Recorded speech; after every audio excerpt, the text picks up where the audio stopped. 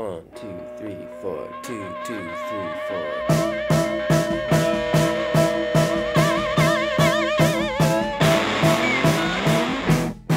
Well, hello. Welcome to That Was the Worst Podcast Ever, a podcast where two pals talk about Sufjan Stevens and their love of his amazing tunes. I'm Jordan Clausen, coming at you straight from Vancouver, British Columbia, Canada. Oh, hi, I'm Justin. I'm coming from you from Calgary, here in the church office. Jordan, today we released the Michigan episode, which we actually recorded a long time ago. Yeah. And I was listening to it today. And in the episode, the church phone rings. Yeah. And I think it's so funny that I don't answer it. Yeah.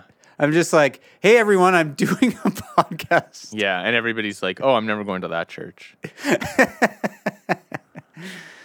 In my defense, it was on my day off. So, Yeah. Jordan, this is what I want to know. We were talking about gifts on our Christmas episode. I want to know, how did gifts go this year for you and Olivia? Yeah. So I got her a Garmin watch? Is it called Garmin? Oh, yeah. It's like a smartwatch, like kind of a step below Apple Watch maybe. But Olivia really loves to run and be active and do exercise, the opposite of me. So she can track like her heart rate and her run times and all that stuff on this watch. So that's what I got for her. And she got me, I really love alcohol, drinking, getting drunk. So she got me, Sure. Just kidding. She got me, it's like a decanter, like a Scotch decanter. Like one of those kind of classic square one, like from Mad Men. Did you ever watch that show? Oh, yeah. Yeah. Does it have scotch in it, or it's just a Yeah, it has container? scotch in it because I got scotch from my parents also for Christmas. So You know, scotch to me tastes like spicy wood. huh, interesting. Well, That's my opinion. yeah. Like, have you ever had like peaty scotch that's like a little more smoky? Do you like that? Well, here's what I'm wondering. Yeah. What is scotch? Because I've had whiskey. Scotch is Scottish whiskey. Oh, okay. Yeah. Yeah, I don't think I've had much scotch, but I've had whiskey, and I don't mind it. I don't mind sipping on it. I don't like shots. I think shots are horrifying. Nobody likes shots. Only like 19-year-old girls like shots. Ugh. One time it was my brother-in-law's birthday, and he got like whiskey for his birthday, and he had me do shots. And then we talked about Star Wars for like 20 minutes, and I felt amazing. And then the rest of the night, I was laying on my in-laws' toilet floor, and then my mother-in-law had to drive me home at like 11:30 at night. Oh, and like it you was threw really- up. Yeah, I actually was sitting at the dinner table. They brought me a bowl. I started throwing up. I must have had a couple beers too. And then I spent the rest of the night on my in-laws' bathroom floor. Courtney went home with the kids, and then I had this like embarrassing drive home with my mother-in-law at like 11:30. Just like taking me home. And then I told my brother-in-law that I'd never want to do that again. Oh, wow. Did you feel guilty? Yeah, of course. You should tell There's them. very little- You should tell everybody that story where, remember, we were like really young and you were like, everybody gets drunk except me. So then you got a bottle of red wine or something. Do you remember that story? Yeah. Yeah, of course. Well, yeah. All right, everyone. You know what? I'm an open book. Yeah. I had never, I was I was married. It was before we had kids. So I'm in my, I'm probably like 25 or whatever. And I was like, I've never actually felt drunk before. And I made Courtney a nice dinner, and we poured ourselves glasses of wine. And then she had to go somewhere. And so while I was doing dishes, I was like, you know what? I have the house to myself. I was like, I'm just going to finish off this bottle of wine. And so I did. And again, I only felt great for about 15 minutes. I looked at myself in the mirror. I remember doing that. And then I watched YouTube videos. And then I just started throwing up purple throw up for like the next 6 hours. And Courtney came home from whatever she was doing, and I was just like crying on the bathroom floor like, I got drunk. Sounds like a Sufjan lyric. Yeah. And there was like purple barf everywhere. And I wasn't a pastor at the time, but I think I was leading, a Sunday school class. This was a Saturday night, and I had to like call in and be like, I can't go to church today. And they were like, why? And I was like, I just don't feel good. And then of course I felt so guilty, and yeah,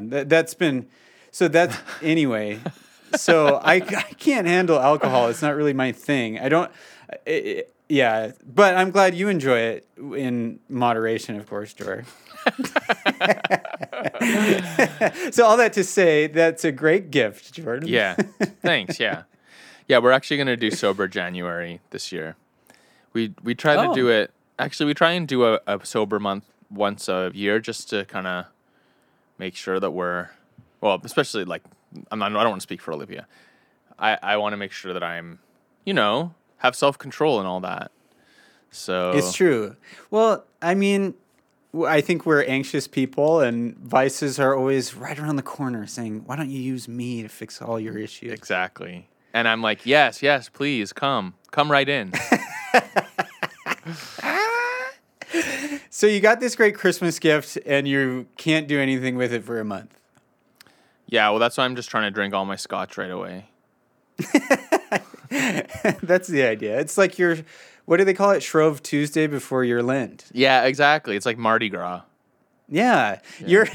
which makes perfect sense. So you're in your Mardi Gras phase. Yeah, exactly. Just how Jesus likes it. What did you get for Olivia? You already said the Garmin watch. Oh yeah. Sorry, you got the. Oh, Garmin? I'm sorry, Jordan. No, that's fine. It's you think it's just boring. I get it. Garmin. I guess it was so boring that I already forgot it. Oh no, it's Garmin. It's Garmin. Yeah. Yeah. Oh, that's cool. So how about you? What did no light bulbs this year? So since the light bulb disaster, Courtney just gives me a short list, and I just go off of that list. I like that better. She likes that better. This year was great. I got her a necklace that has the Three Sisters Mountains on them from Canmore. So Canmore is kind of like, for our listeners, it's like a little mountain town like Banff that's about an hour away from here. And there's mountain peaks called the Three Sisters, and we have 3 daughters. So I don't know. It was just kind of a special thing. She told me to get it, but I did get it. Nice. And she loved it. So like that exact necklace she told you? It wasn't just like, get me a necklace. It was like that necklace? Yeah, no, it was that necklace. Like she went to the mall, took a picture of that necklace, and then texted me and said, buy this necklace. And so I did. Nice. Yeah, and then our mutual friend, Beth, I bought her, the New Baleric's sister. Yeah. We've talked about. Beth Mans, yeah. Or Beth Freeman now. Beth Freeman, yeah. And where is she now? Nova Scotia? Yeah, I think she lives in Halifax. Yes, that's right. And she did this amazing art piece of a thrift store shelves, and she painted it, and I got Courtney a print of that, and that was a big hit as well. So actually, I should plug, if you want to check out Beth Freeman on Etsy. It's good stuff. Yeah, her stuff's amazing. And yeah.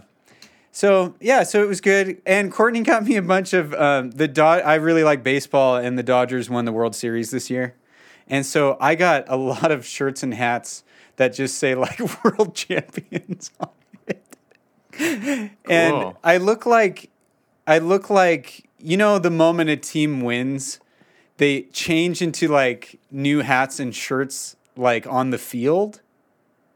Yeah. So I basically look like a player that just won the World Series, and I kind of like walk around the house like that. It's cool. Yeah, that is cool.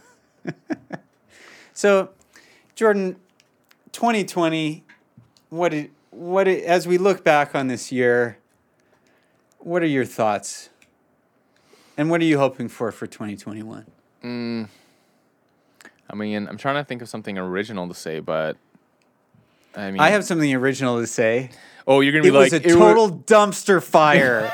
2020 was a dumpster fire. Yeah. I've never heard that actually. Most people Yeah, I are know, like talking about how much they loved it. Yeah, well, guess what? It was flaming garbage. Isn't there like a new show or something on like that's like 2020? It's just about how shitty 2020 was. Yeah, I saw. Did you watch it? No, I haven't watched it. No, I don't really like No. that kind of thing. No. Although, should we let our listeners in that Courtney and I really got into the NXIVM cult documentaries, and I'm trying to get you and Olivia into it. Yeah, well, we binged the whole doc of what's it called? Seduced yesterday. Yes. What'd you think? Um, Does it live up to the hype? Did I hype it up too much? You might. I mean, it was good. There were some things about it. I thought the documentary was really interesting. I thought the main girl was like. Oh, I mean, I should be careful how I say this. Like, I felt she was a victim, and so I really like thought she was brave and courageous and all that. But I also was kind of like, it just seemed like in the interviews that she was like acting. Did you notice that? I thought that too. Like she was just kind of like, thought it was that like she too. was reading a script poorly. And I just found that so confusing because I was like, this is like an experience that you should be able to just kind of say off the cuff. But I don't know. It was weird. I had that thought too. And then I just wondered, maybe that's just how she talks. I don't know. Or maybe she had to do different takes. I don't know. I wondered if maybe she just like felt more comfortable like writing stuff out that she was going to say or something first. And so then they had cue cards or something. But that was a little off-putting in my mind. Jordan, don't nitpick. That's one little thing. It just, okay. It was just kind of like, oh, you can't see my face, so you can't really know. But it was kind of like, and then I thought to myself, sure, I can do this. Like that kind of thing, you know, just like kind of a weird. Anyway, I don't know why, but just the story of NXIVM and executive success programs and all that. Like Courtney and I are so obsessed with it. And the next thing you have to do is watch The Vow, which is HBO's documentary, which is it fills in gaps and it's much slower. And yeah, I thought the story was really interesting and so dark and like. Actually, I think you said this in a text to me, but like really relatable actually in like a lot of kind of charismatic Christianity stuff that I grew up with. Like certain things, especially just like when they were talking about like cultic tendencies of like, they'll like bring you and kind of make you kind of give you this confession time that's really vulnerable and basically let you have an experience with your memories. Like there was some stuff that was straight out of the charismatic playbook. Like I know, it's kind of scary. Like go back to that place, go back to that feeling, relive that in your mind, and then we'll like try and like generate a different outcome. Like that is a practice in charismatic Christianity where they call it like listening prayer, where you go in and you reimagine a trauma, but then you try and imagine Jesus in the trauma with you and like kind of... Yeah, and that's EMDR therapy. Like, it's not bad. Right. You know, like there are in context, safe context, it's good, and it actually did help the people in NXIVM. The problem is that's the entry into the cult. So I think it has positive things, but then there's this kind of maniacal, megalomaniac, like narcissist at the head of it. That the closer you get to him, he starts becoming really abusive. Yeah. So, because I had to just be like, hold on, I'm doing that in therapy. And I'm like, is that bad? But then I was like, no, that's fine. Like, it actually is helping people. It's just, it was a way to get people trapped in this thing. Right. Because really what they did was, like, they talk about how they kind of stole different elements from a lot of different like practices and and then that are real, you know, like that aren't necessarily bad per se. But the bad thing about it was that it was like all kind of setting up this structure of power that led to extreme abuse, like terrible stuff. And didn't you think Keith Raniere? So I'm sorry if you guys don't know what we're talking about, but Keith Raniere is, anyway, when you first saw him, were you like, this little dorky guy?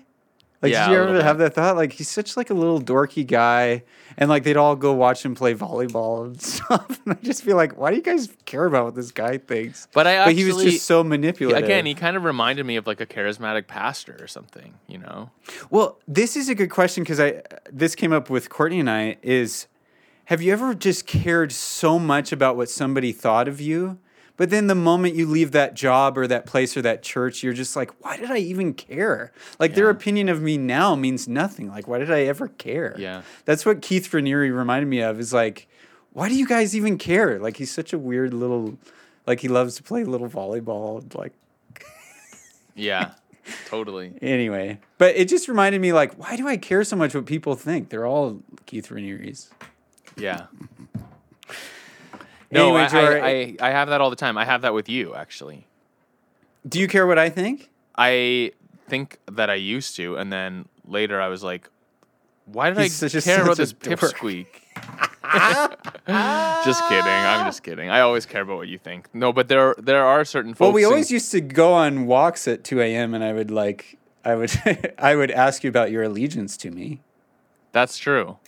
And then you branded me. So maybe that's why. Oh, gosh. No, I hope you have never cared what I think about you.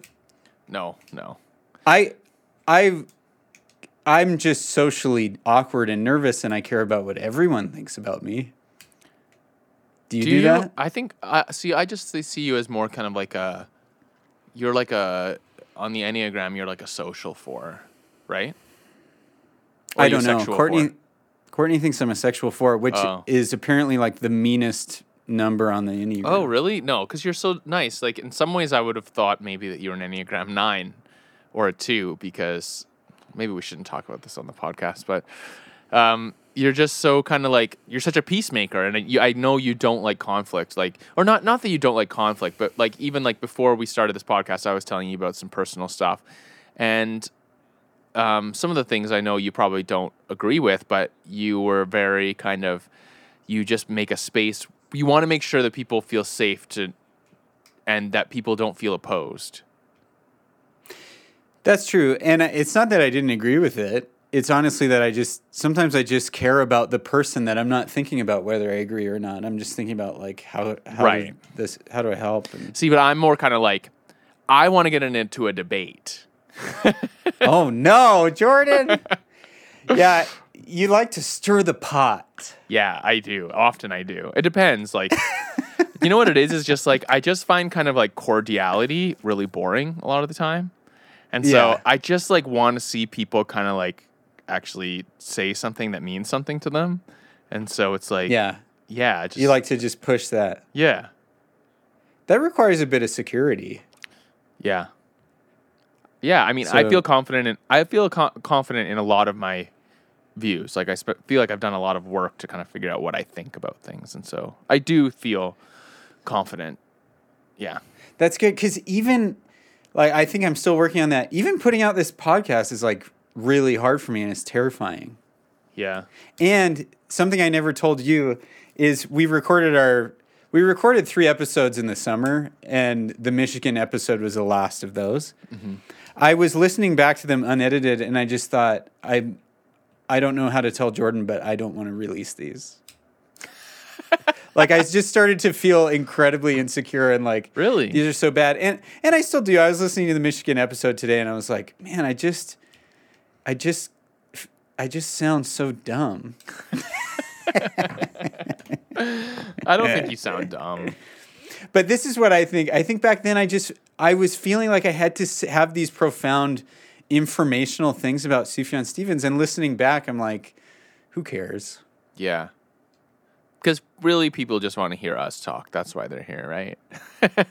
Well, but I think that's what's helped me is a lot of people were like, I just really enjoy hearing you and Jordan talk. And I was like, okay, maybe I'm not a total dumpster fire. Yeah. Like 2020.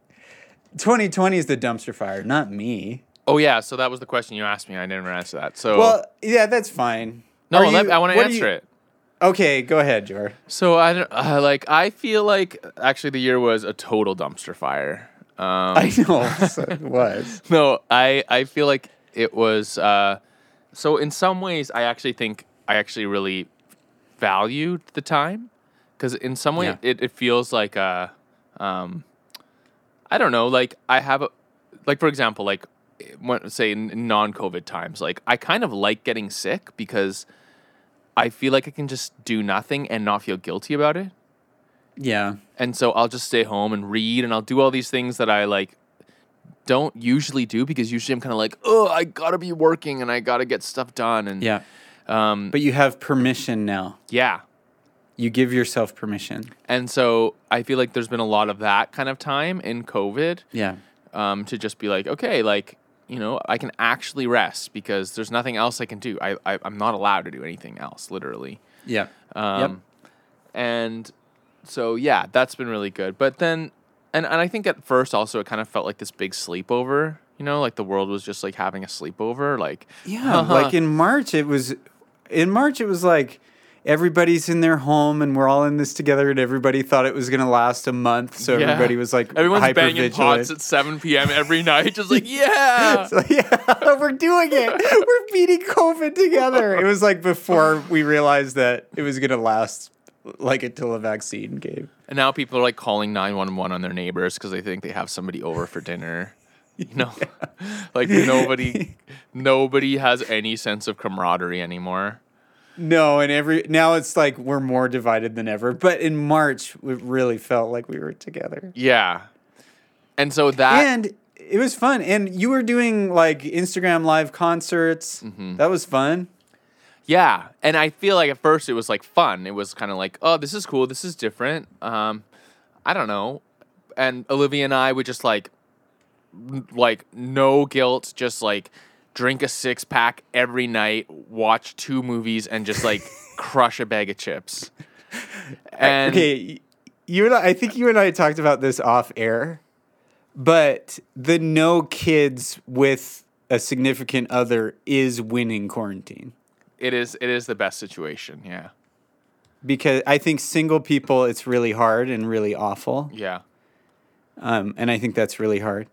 And having kids, it's kind of hard too. I don't think it's Yeah. as hard as being single, but with being locked in a house with 3 kids whom I love. Hello, do I have to give that qualifier? I love them. Yeah. But sometimes I'll just sit down in the basement and I'll just be like, nobody talk to me for the next 30 minutes. Like, I need the noise to stop. Yeah. I get that. I mean, I don't But get that that sounds because fun. it's my apartment's just quiet and we just do whatever we want. But anyway, I was going to say, like, as the years gone on, like all of that novelty has worn off. And now I just deeply hate COVID. Like, there's nothing I Yes. like about it anymore. Like, I'm just like, Yeah. get it, just jab that freaking needle in my arm and like, let's move on, you know? Yes. Oh yeah.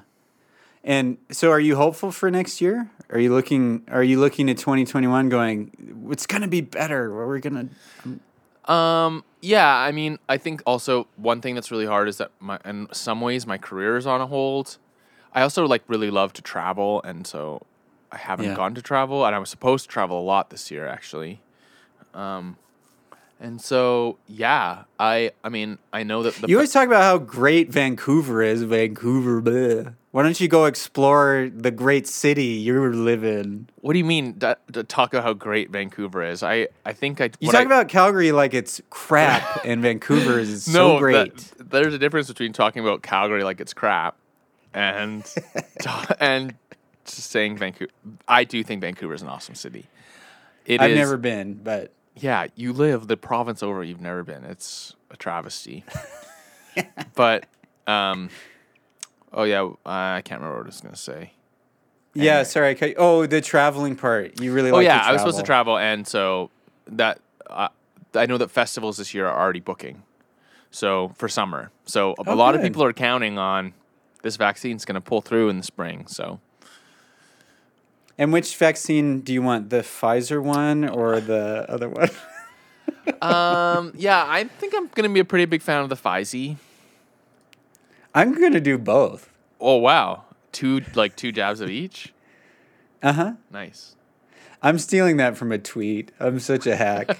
I saw this guy tweet. He's like, I really like the Pfizer one, but the other one also has some benefits. So I'm going to keep trying both, and I'll let you know which one I like better. And I thought that was really funny. Speaking of funny tweets, did we already talk about the Eve 6 Twitter account? So we talked about it off air, but let's bring our listeners into it. It's really funny. Like, I know. So, okay. So just a bit of background. Eve 6. If you were born, I don't know, in 1996 or something, and I don't know. Eve 6 was this, like, what would you get? They were like alternative 90s rock and roll. just I like a guess? standard alternative 90s, early 2000s. But the bass player had his septum pierced, and I was like, that is crazy. That is so cool. Yeah. But Eve 6 is back in the ether because their Twitter account is crazy. Yeah. It basically the lead singer of Eve 6 just has lost all hope or something. And so He has nothing to lose. he just tweets the funniest stuff. Like, I was literally a virgin when I wrote the Heart in a Blender song. There's like no punctuation either. And he really doesn't like Third Eye Blind. The guy, he's like revealing that in the 90s, Third Eye Blind was not cool. But he was saying that some guys were really nice. I forget who. Yeah. But basically, if you want dirt on 90s alternative rock and roll, go to the Eve 6 Twitter account and find out all the secrets. Yeah. Here's another one. Why do I have the overwhelming feeling that the Smash Mouth guy has diarrhea right now? He's great. I told you this, but Eve 6 came from La Crescenta, just the town over from Sunland. They're like hometown heroes. Yeah. Did you ever meet them? No. But I told you I had a friend say that his babysitter was that lead singer from Eve 6, which I can't verify. But apparently that's how the story goes. Oh, yeah. I don't know. I would need to... Sorry. Don't you feel like junior high and elementary school kids just said the most outrageous lies just to be accepted? So it's like hard to know what was true. Totally. I did all the time. Do you remember what your best lie was? I remember like saying that I went to the hockey game the night before, so but I didn't. Like my dad took me to see the Canucks. Like, no. You know what I love is what does that lie gain? It's just somebody's like, okay, that's fine. It's like because that was I don't think status. any more of you. That it's was like, whoa, status you then. went to a hockey game? Yeah. It's like, or like, hey, I got these new Nike sneakers. They're awesome. And like, it's literally a garment. Like, why do you think that makes you a better person? I don't know. But when I was in grade 7, it did. Did you actually have them or you lied about them? No, I'm saying like the kinds of things that gave you status at that age were Oh, so yeah, stupid. yeah. It's like, I remember my friend Yes. Curtis like had the barber shave a Nike sign into his hair in the back. That's cool. That's cool. And everyone was like, what an awesome guy. I think he's better now that he has the Nike swoosh in his head. Yeah. I remember lying that I could kickflip before I could kickflip. And then, like, I would tell people, like, yeah, I can kickflip. And then it came to the point where they were like, okay, do it. And then I'd always just be like, oh, you know what? I'm not wearing the right shoes today. Yeah. Or, like, Yeah, stuff totally. like that. And then when I did learn how to kickflip, I'd be like, okay, fine. I learned how to kickflip. And then I'd do it. And I remember a group of people standing around, and this one guy goes, that was mob. Like, mob was skater slang for just, like, a bad kickflip. Oh. Yeah, Ouch. like, you don't kick... It's when you don't kick your foot out enough. Were you It's like, ever oh, that's involved in any mob. like Skate for Jesus kind of ministries? I started one. Oh, you did? Yeah. Oh, And where? it was cool.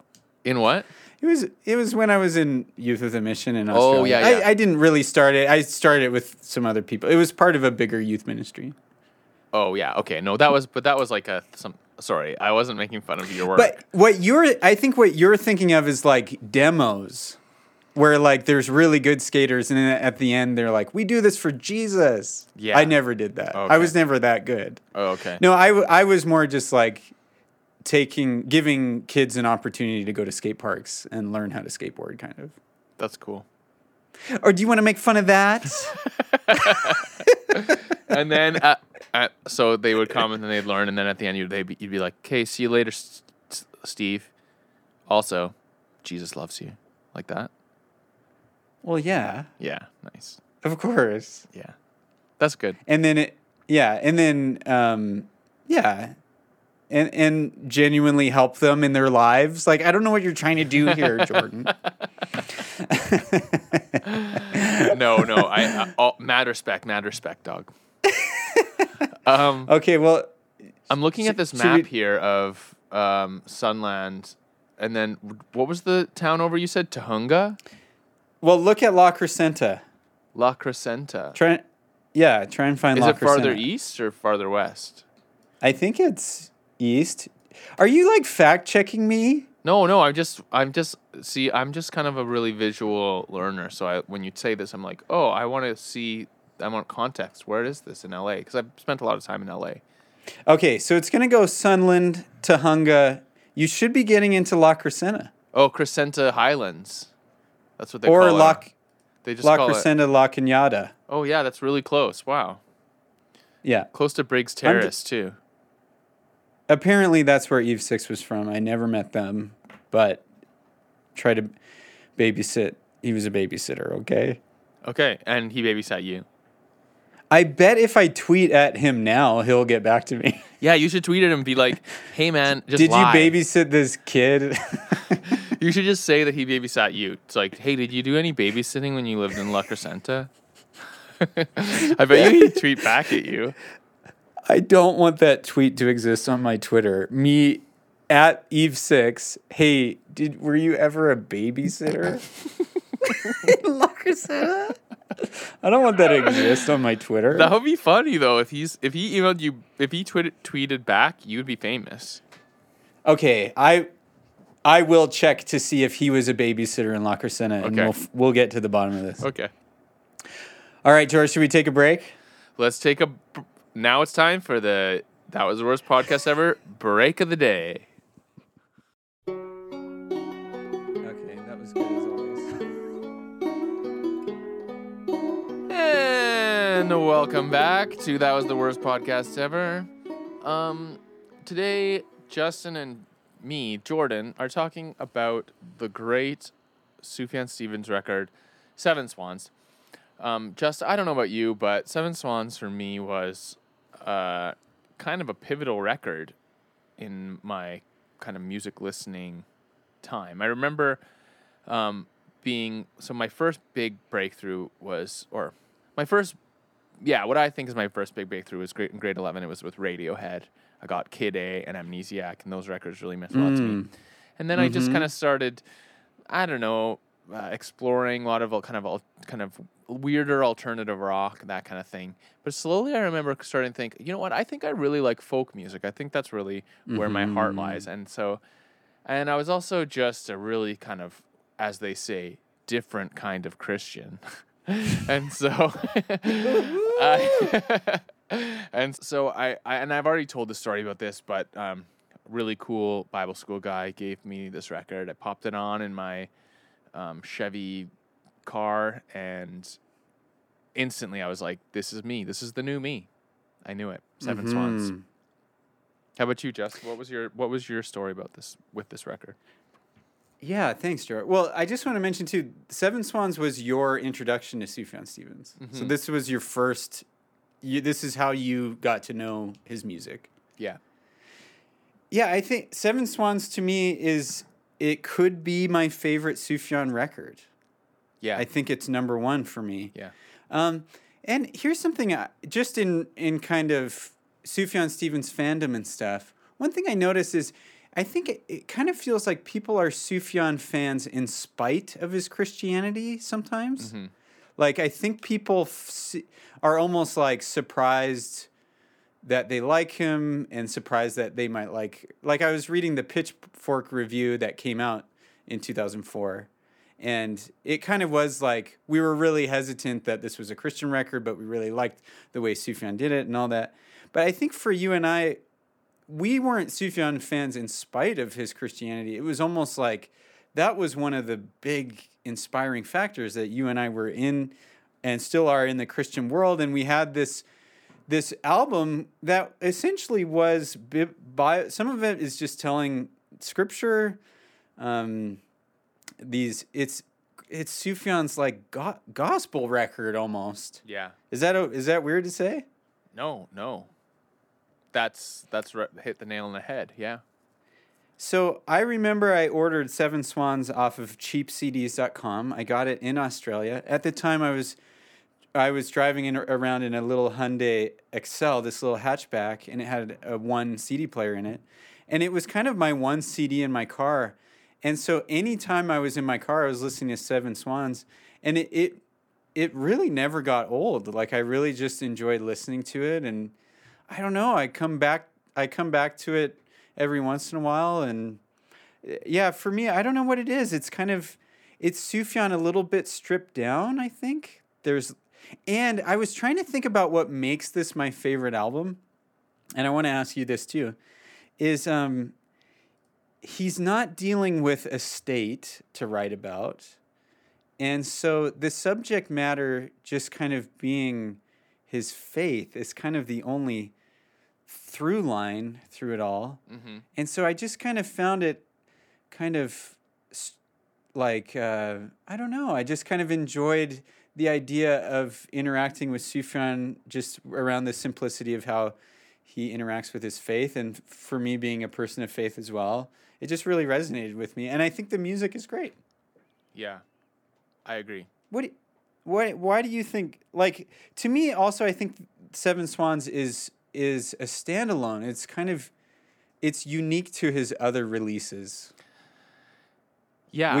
Am I off on that? No, I don't think so. I think, so I can't actually remember exactly how it went, but I actually think this record, he recorded it before Michigan, actually. He just released it after. Oh, really? Yeah, so I think this is something he probably wrote in Bible school, a lot of these songs.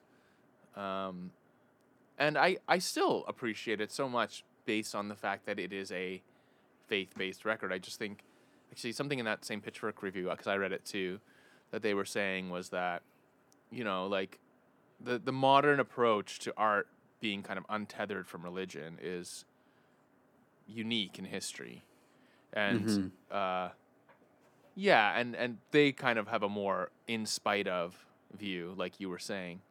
But I actually just think that historically, the way art and religion were paired was just a lot better, and this kind of feels more like I don't even know what I'm saying, but basically I'm saying that like there's a modern approach that's basically like a very Americanized kind of like selling Christianity as some kind of product or something, like it's the message, it's the it's kind of feels coercive. Or it feels almost like, like someone writing a song for a commercial or something, and the product is Jesus. And exactly. And this was different than that. It felt like an expression of faith that was artful and respectable, which is, And it wasn't his attempt to be like, these are the songs that will make the folk indie scene come to Jesus or something. Yeah. It's just his authentic. And I think what the Pitchfork review said is, we may not be into this faith, but it is compelling watching somebody watching Sufjan just express why he is into it. Without the agenda, and I think really where Christianity has gone wrong in our lifespan is that art always had an agenda, and I think we talked about this in previous episodes where it's like, you like Blink-182? Well, we got Christian Blink-182. It's like, do like No Doubt? We got Christian No Doubt.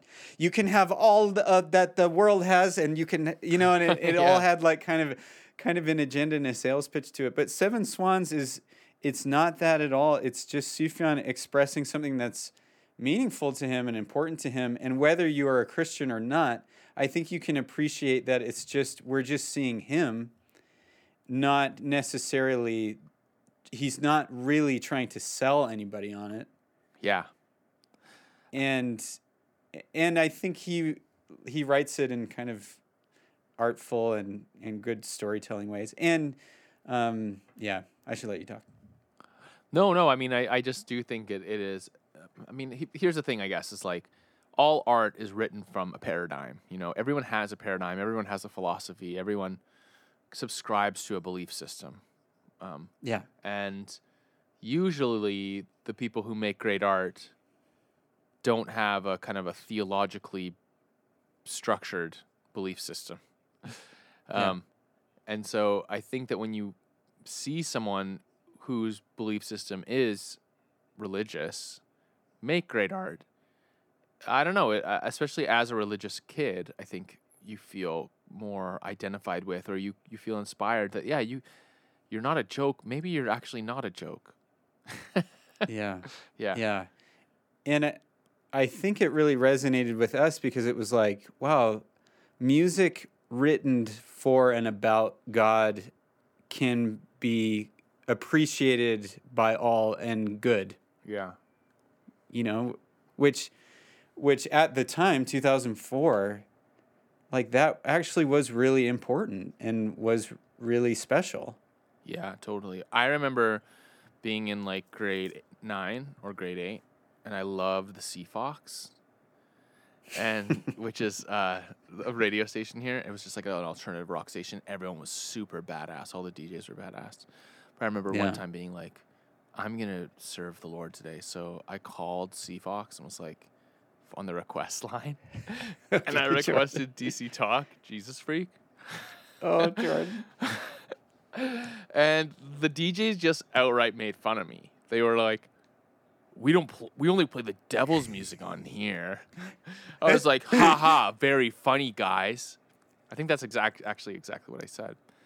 And what I wouldn't give for just a tape recording of that. Yeah. There was something so instilled in us of like taking religious persecution in the Bible, which was really bad, which was like killing and in our context, it was just like calling in a radio station to be like, you should play Christian music, and then being made fun of. Or it was like walking around high school holding a Bible, and we were just like, we're being so persecuted. Yeah. Oh. Or flagpole prayer, and all the other kids make fun of you, but you do it anyway. Yeah, and just like, we are persecuted. It's the same as like first century Christians that were like being crucified upside down. But that's still kind of actually like an American Christianity narrative, which is just I know. I just baffling can't to me. do it anymore. I just can't do it anymore. It's like taking the Christ out of Christmas. How can we live in this persecution? You know, Starbucks cups say ho ho ho. I know. Have you ever? Yeah. Meanwhile, like, I think we were talking about this.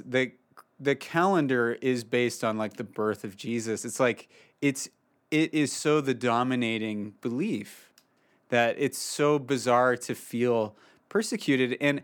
But some of that persecution, coming back to Sufjan, is because I think people like the radio DJs are not interested in music that has like a religious conversion agenda.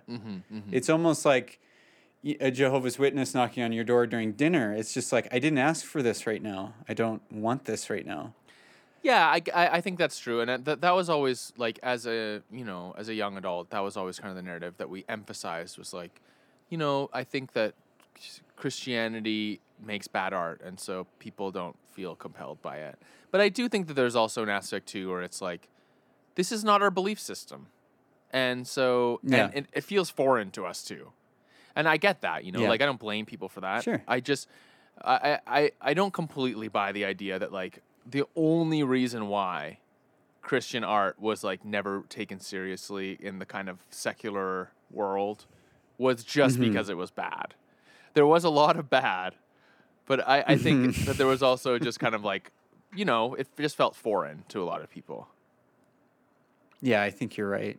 But I appreciate Sufjan Stevens in some ways for, I think, making this record and probably having some trepidation about Christian music or being identified as a Christian artist, or I don't know. I don't know.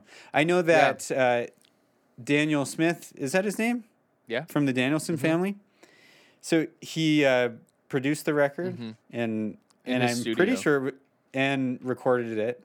So, and I know that his family actually really beautiful Christian family. Like really awesome parents. It looks like had probably created a lot of space for Sufjan as he was developing and growing up and recording music. So this is kind of the only record with Sounds Familiar, the Daniel Smith's record label, and has some of that influence, which was a very Christian family. Yeah, I don't know. What do you think of the sound? It's got a lot of banjo. Yeah, banjo heavy. I mean, they're really just kind of what I think Sufjan does best, which is just really beautiful folk songs that are personal and intimate and have a little bit of oddity to balance the accessibility. I also think that all the trees of the field will clap their hands is it's maybe my favorite opening track of any record ever. Like, I just think that's just such a great intro, that banjo plucking, and it's instantly just kind of haunting and just draws you in. And the first lyric, like, if I'm alive this time next year, like, what a great opening lyric for a record. Yeah. And maybe it's because Seven Swans doesn't have those industrial sounds that we talked about on Michigan, and even on Illinois, some of those, probably those detours into more experimental. Seven Swans really kind of stays in this one lane. Yeah. And I think we just have to admit it's the Jordan Justin lane. It's the one stream of Sufjan that we really like. And so it's kind of obvious that this would be our favorite, right? Like Carrie and Lowell too, I'd say it's like that. Oh yeah, Carrie and Lowell's also up there. So let's talk about highlights, Jory. You mentioned All the Trees of the Field Will Clap Their Hands. I agree. I love that song. Any other highlights for you? The Dress Looks Nice on You is a classic too. You mentioned. Yeah, I'm going to play some of this. Yeah. Oh, sorry. Hold you on. said maybe I would. You wanted me to sing that at your wedding, but then you got vetoed by your mainstream wife. Yeah. So I wanted this to be our first dance. Oh, right. Which I believe was your sister's first dance, if I'm remembering correctly. Oh, yeah, that makes sense, yeah. Because I was kind of like, they did what I wanted to do. Courtney's my mainstream wife. We should refer to her as my mainstream wife. Yeah. That is the dumbest thing. But Courtney, my mainstream wife, said it's not really a dance tempo. It's hard to dance to. And I think she's actually right.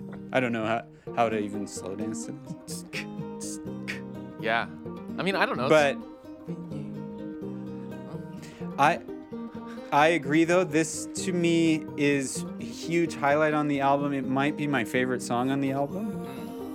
Yeah. Oh, go ahead. Oh, sorry. I did some research. I remember being kind of a younger, into like kind of theology light. I always thought that it was like, and The Dress Looks Nice on You. I imagined that he was writing it from like this perspective of Christ to the church. That's beautiful. And that it was the bride that he was singing about. But that's pretty, I don't know. Now I did some research, and apparently he wrote the song when he was about this experience he had when he was 14, his first girlfriend. I know this story. I like and it. they like would drive around to different malls or something. And they went to the mall once, and she tried a dress on, and she asked, "What do you think of the dress?" And he said, "It's confused or something. It looks confused." Yeah. And then He said it was all kind of like eclectic or Yeah. and he said it's confused. And then she said, "That's not what you're supposed to say. You're supposed to say the dress looks nice on you." Yeah, I remember. I don't have it anymore. I lost it, but I had that bootleg of him live in Toronto, and he tells that story, and then he just says, "I learned that when a girl asks, you just say the dress looks nice on you," and then everybody kind of laughs, and then he goes into the song. I'm not totally convinced that's actually. I'm not totally convinced he wrote the song based on that. I think he found a funny anecdote to introduce the song. Which is something that, like, yeah, I do that you- all the time, yeah. Jordan, you do? Well, sometimes songs are about lots of things, like, And sometimes you don't want to tell the world what they're about, so you have to make something up. Totally. Not that he made this up, but I think he thought this is a funny anecdote for this song. The other thing, because obviously it's not about a girl in a dressing room. That's just, yeah, it's because it does have these a lot more kind of like metaphysical, like, insinuations, don't you think? Like, there's lots of stuff Yeah. about like kind of like when the world looks back, when the face looks after that. Like, it's like, Yeah. there's got to be some kind of, he's making a statement about humanity or something. Yes.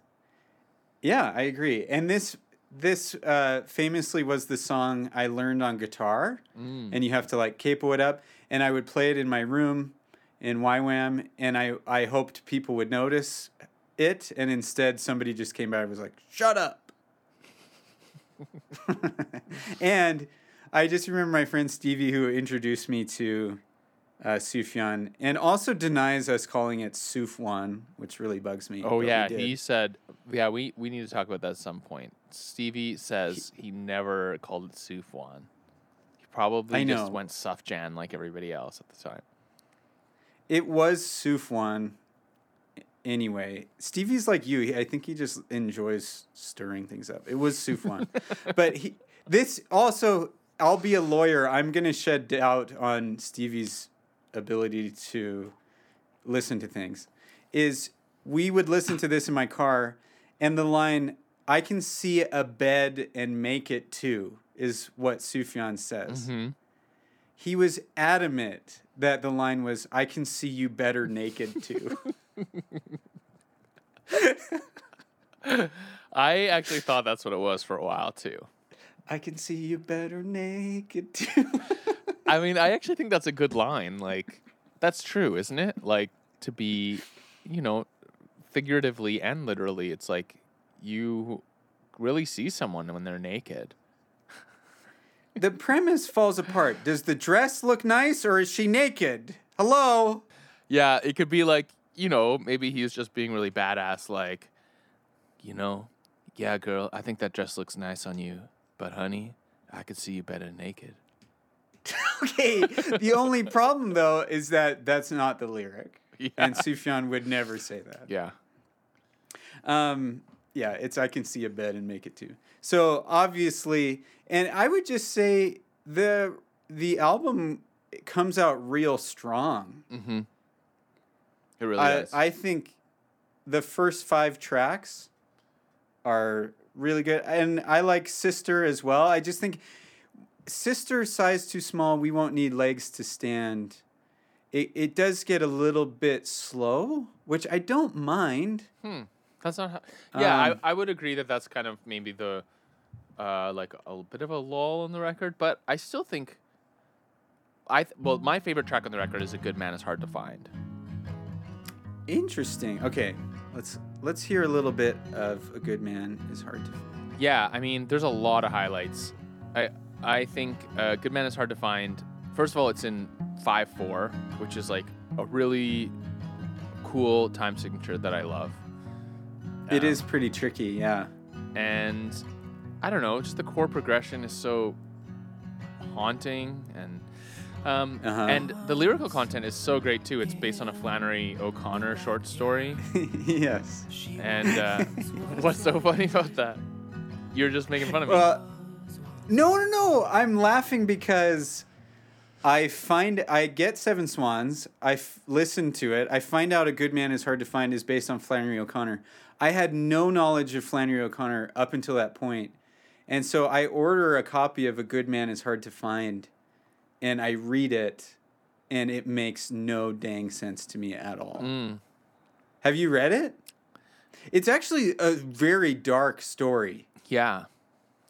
Like it's like I remember reading it and being like, it was upsetting. Like the end of the story is this bandit like murdering the grandma.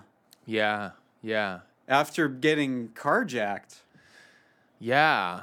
I don't know if I've actually ever read it. I think that I might have just read some synopses at one point or something. Because I do know the story, but I don't remember actually ever reading it. And with a lot of Flannery O'Connor, I just kind of go, I'm not quite sure what I'm supposed to take away from this. And some of her stories, I get it, but this one I never really... I should ask Sufjan. Sufjan, if you're listening, you want to come on and explain what we're supposed to get. Come on. But what do you... Because with the song, is he just retelling the short story? Or is he kind of giving meaning to it? Or I don't actually know. I don't know it well enough, actually. This is where wanting to present as a well-informed person and the actual reality of it clash for me. But I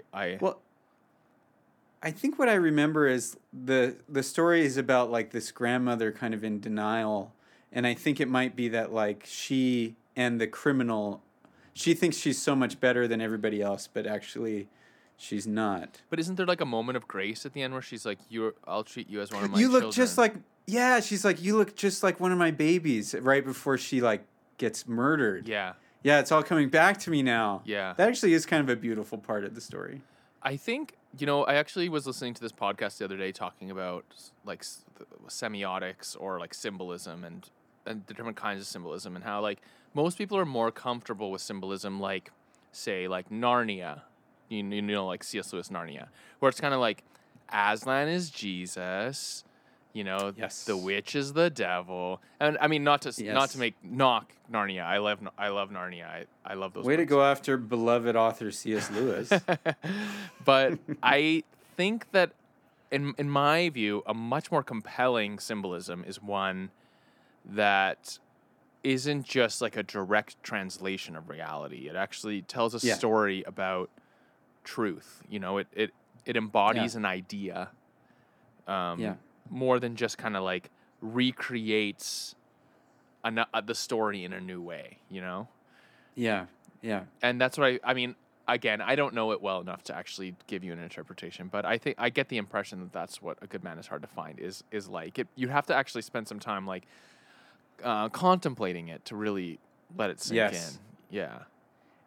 And I'm actually really grateful for Sufjan getting me into Flannery O'Connor, because then I just went on to read a lot of her stories, and I think she writes parables. I think they like shock you, and they make you sit with it and go, what does this mean? I actually think she in the tradition of Jesus like told parables so well that really made you just be like, what does that mean? Yeah. And so really another really funny anecdotal thing is the copy I got of A Good Man Is Hard to Find. It's yellow, and it has the grandmother on it with like peacock feathers behind her.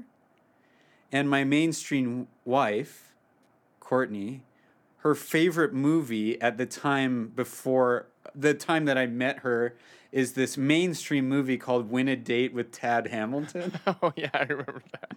It was like her favorite movie at the time. Mm-hmm. And the kind of like the character that you root for to get the girl, there's a scene in it where he's reading that exact edition of A Good Man Is Hard to Find. And I remember having it like on my desk as we watched that movie together. And it was this moment where she was like, you are that guy to me. Like, like meaning like it was a sign that I was the one. Oh, wow. So really, in the end, that book created the life you have now, created the lives of all three of your children. Well, I think things were going pretty well up until that point, but okay. it was like the coincidence that the main character in her favorite movie was reading that book. Well, at the time that I was reading that book, Yeah. it was meant to be. And I have Sufjan to thank for it. Yeah. Wow. Is there anything he doesn't do? I know. He he helped me get married. Yeah. I want to throw out there To Be Alone with You. Uh-huh. I kind of feel like it almost feels maybe cliche now. Like it's a bit, I don't know, on the record, maybe it stands out as maybe the one, it's like the Where the Streets Have No Name on Joshua Tree. Like, I don't know, like maybe it's been played a little too much. Like it was on the OC's soundtracks and stuff. Huh. But Is that the smash hit from this record, do you think? To Be Alone with You? it's so stupid to say it like that. No, but you're there right. aren't It any is smash the hits. single kind of, isn't it? I kind of feel that way. Yeah. And I also think maybe people might react to this being one of his most blatant love songs about God. It is really And- beautiful. It's so good. The lyrics are so good. Especially as a religious person, it's to me very very meaningful. Oh yeah, I remember showing this. I was going to this church when I was like 21 or something, or 22, and like being like, and having this new church and show. I remember like I was over at the pastor's house, and Yeah. and I think you know them actually. Anyway, Sure. and I showed them this song, and they were like appalled. They were like, Appalled? Jesus didn't give up a wife and a family. Jordan. It's true. How could they be appalled? I'm so surprised that story took such a turn. I thought they know. were going to love it. No, they didn't. They were like, what? What is he talking? They were like, this is just blasphemous or whatever. Well, they didn't say blasphemous. I am shocked. But they're like, Jesus didn't give up a wife and a family. He was destined not to have a wife and a family. He didn't have to give it up. Well, he didn't have one, though. Yeah, I don't know. This is weird. I don't know what the difference is. Yeah. He still didn't have one. Yeah. Unless you're one of those Da Vinci coders out there. If you are, please turn this podcast off right now and stop. Throw listening. go ahead and unsubscribe if you love the Da Vinci Code. No, but even that, to me, I thought that was one of the more beautiful lines. You gave up a wife and a family, you gave your ghost. Like, what a beautiful line. And Abraham is another one that I really love. I think Abraham is a huge highlight for me. Do you like that one? Yeah, I think what's going to end up happening is that we're just going to go through the whole record and name every song as a highlight. But Yeah, it's true. Because I was also going to say, But "In the Devil's Territory" is an awesome song too.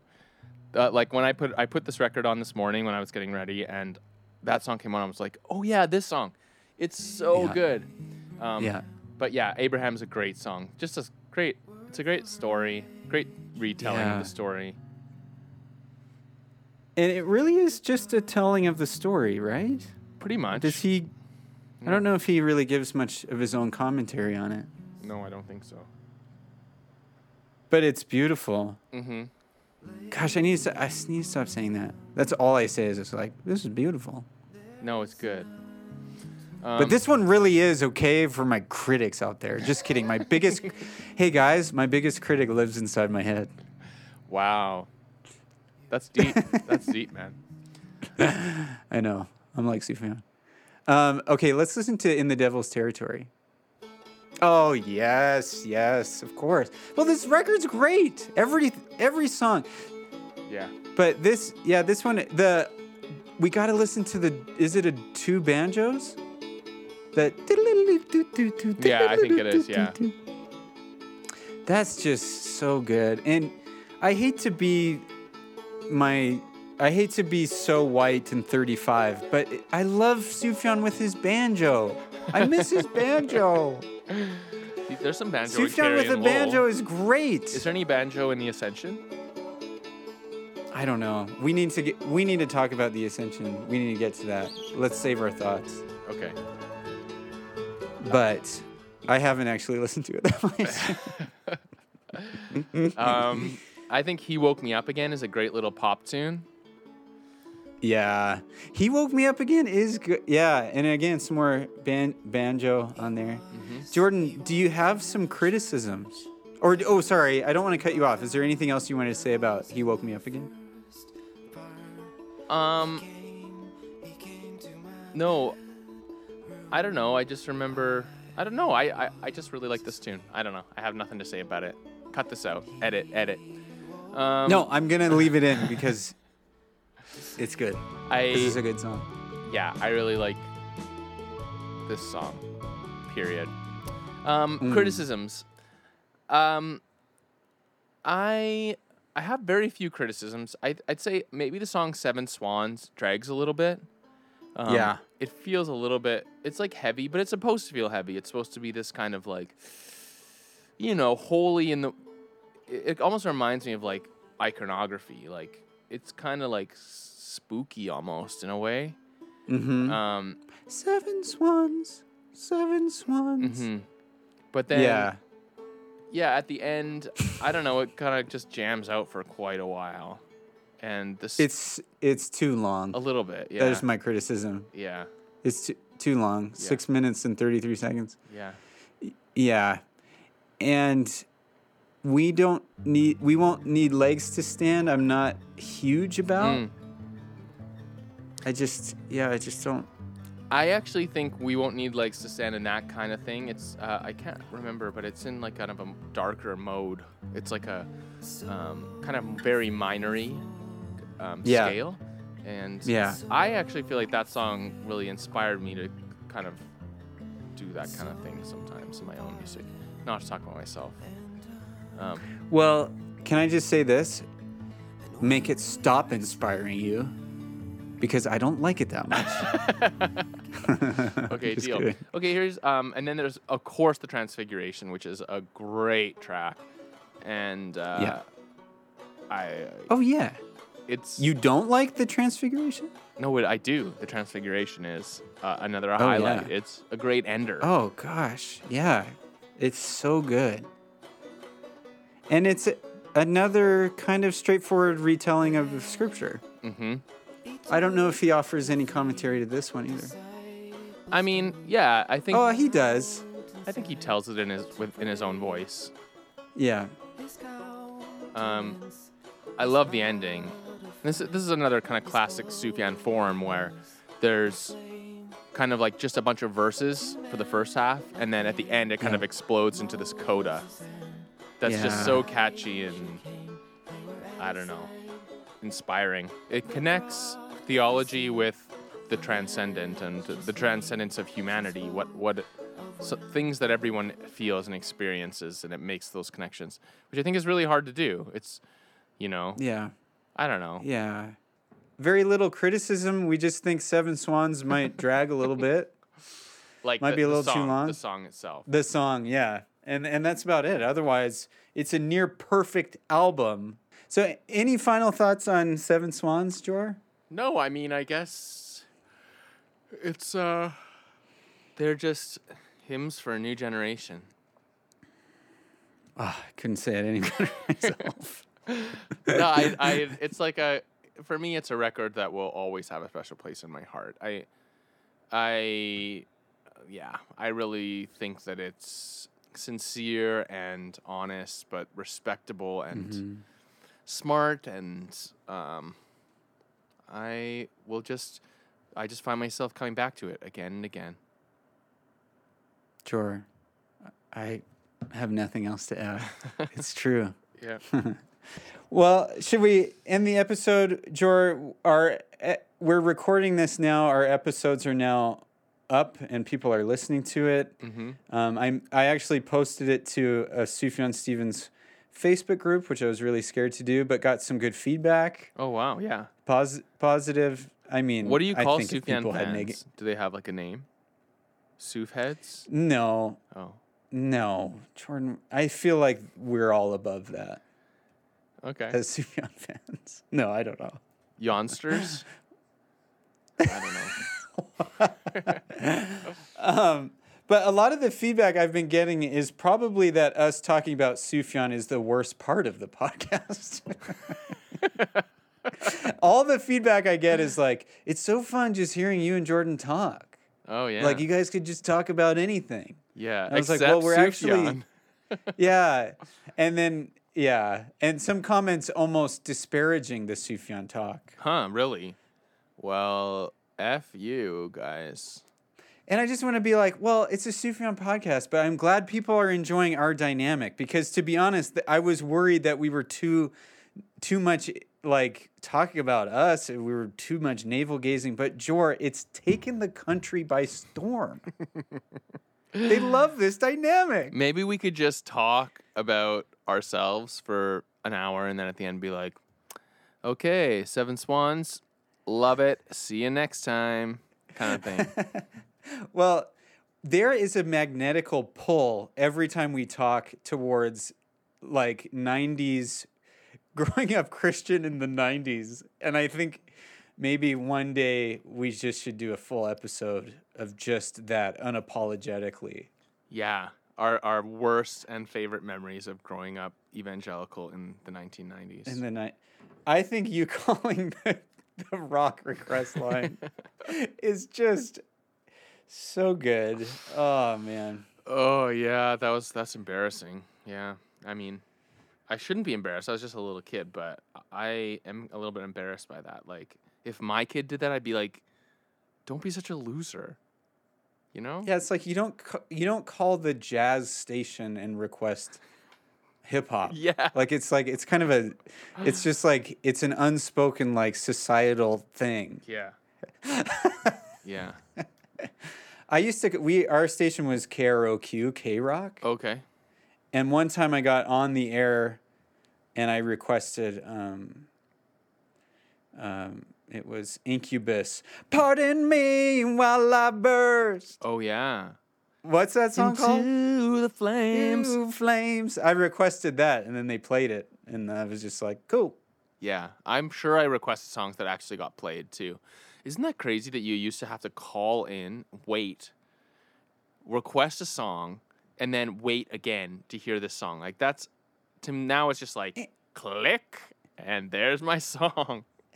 It is funny to think that Spotify used to be call a radio station, hope to get on the air, request the song, and then listen to it. And then maybe Or- record on your tape cassette off the radio. Or just, yeah, oh my gosh. Like just having a little boombox, listening to the radio, hearing Blink-182's Damn It start, and then just be like, record, so I have it. Didn't you tell me that you actually censored those songs yourself? Like you'd record yourself being like, darn. Yeah. So the specific example was Jumper by Third Eye Blind. I wish you would step back from that ledge, man. One time in the song he goes, "What the hell doing here?" And so I dubbed my little like 12-year-old voice just go, "Heck." So when I had the cassette taped off the radio, it would go, "What the heck?" No, be like, what the heck? Yeah, what the heck doing here? That's funny. Oh man, that song is great. I'm unapologetically, unashamedly a fan of Jumper. Oh man, if you love E6, you gotta check out Third Eye Blind. Okay, so your homework Go ahead. Your homework this week is to tweet at Eve6, ask them what they think. If he's a babysitter, ask him if he's a babysitter. Ask him if he's a babysitter. See if he lie and ask if he ever babysat you. Just change the narrative just to make it more interesting. I'm not gonna ask if he babysat me. Why? I'm gonna say, were you a babysitter in La Crescenta in the 90s? I'm just going to say that. Do that. But what if he say? What if he goes? Yeah, I totally was. Why did I babysit you? Then what will you say? You know what I'm more afraid of? He's like, no, why would you ask that? No. Like, and then maybe he like makes an example out of me. He's like, look at this freak. I don't think that's. I don't even think if he did do that, that would be so bad. Like, you really care. Do you think it's way too much about what Eve Six lead singer thinks about you, don't you? Well, how would you feel if someone was like, were you a babysitter? Just like a stranger.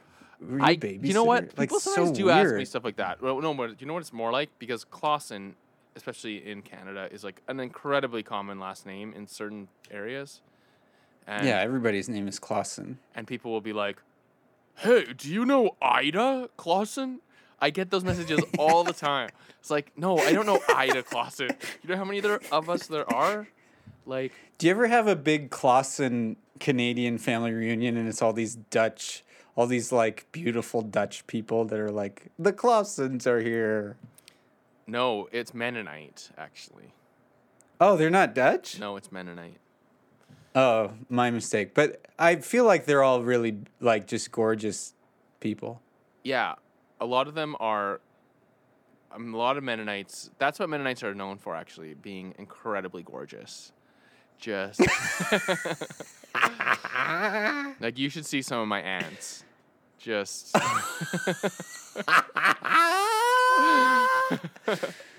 Oh, Jordan. Well, with that said, should we end the episode? Yeah, I guess so. All right. Well, we can see you better naked too. Just kidding.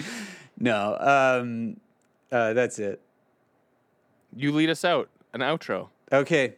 Well, guys, that was the much anticipated Seven Swans episode. I know you're all dying to hear what we thought of it, and now you have. And so stay tuned next time. We are going to look at Sufjan's breakthrough album, Illinois, and we might even just have a special guest. So stay tuned. Goodbye, everybody, and thanks for listening. Goodbye. Goodbye.